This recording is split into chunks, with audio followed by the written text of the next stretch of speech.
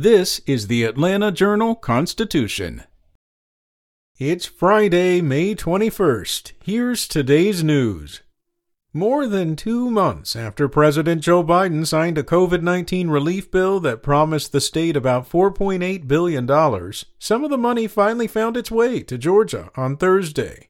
Governor Brian Kemp's office is expected to soon announce committees that will take applications for spending the money over the next few years.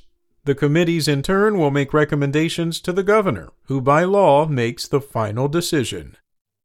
The ties have been severed between a Southwest Georgia detention center and ICE. The move comes under scrutiny after dozens of detainees accuse the staff doctor of inhumane treatment. Department of Homeland Security Secretary Alejandro Mayorkas ordered U.S. Immigration and Customs Enforcement to terminate its contracts with the Irwin County Detention Center as soon as possible. The facility is located in Ocilla, which is about 200 miles south of Atlanta. It's owned by the county but run by a private contractor. A $100,000 raise sounds pretty nice. That's what the State Transportation Board approved for Georgia's top transportation official on Thursday. The 29% raise will bring the Georgia Department of Transportation Commissioner Russell McMurray's salary to $450,000. The unanimous vote came without comment from board members. The raise also will boost McMurray's pension. If he retires after 34 years with the state, his pension will likely top $300,000 a year.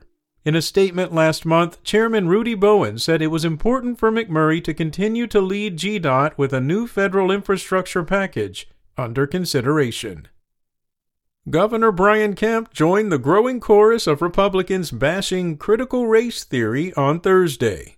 What exactly is that? It's the educational concept that seeks to highlight how historical inequities and racism still shape public policy and cultural conditions.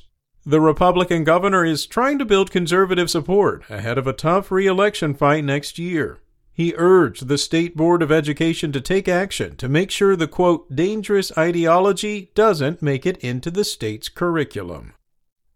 And CDC's new director visited a rural Georgia Thursday to see the front of the war on coronavirus. Dr. Rochelle Walensky said there's hard work ahead and acknowledged there aren't people lining up to get a vaccine.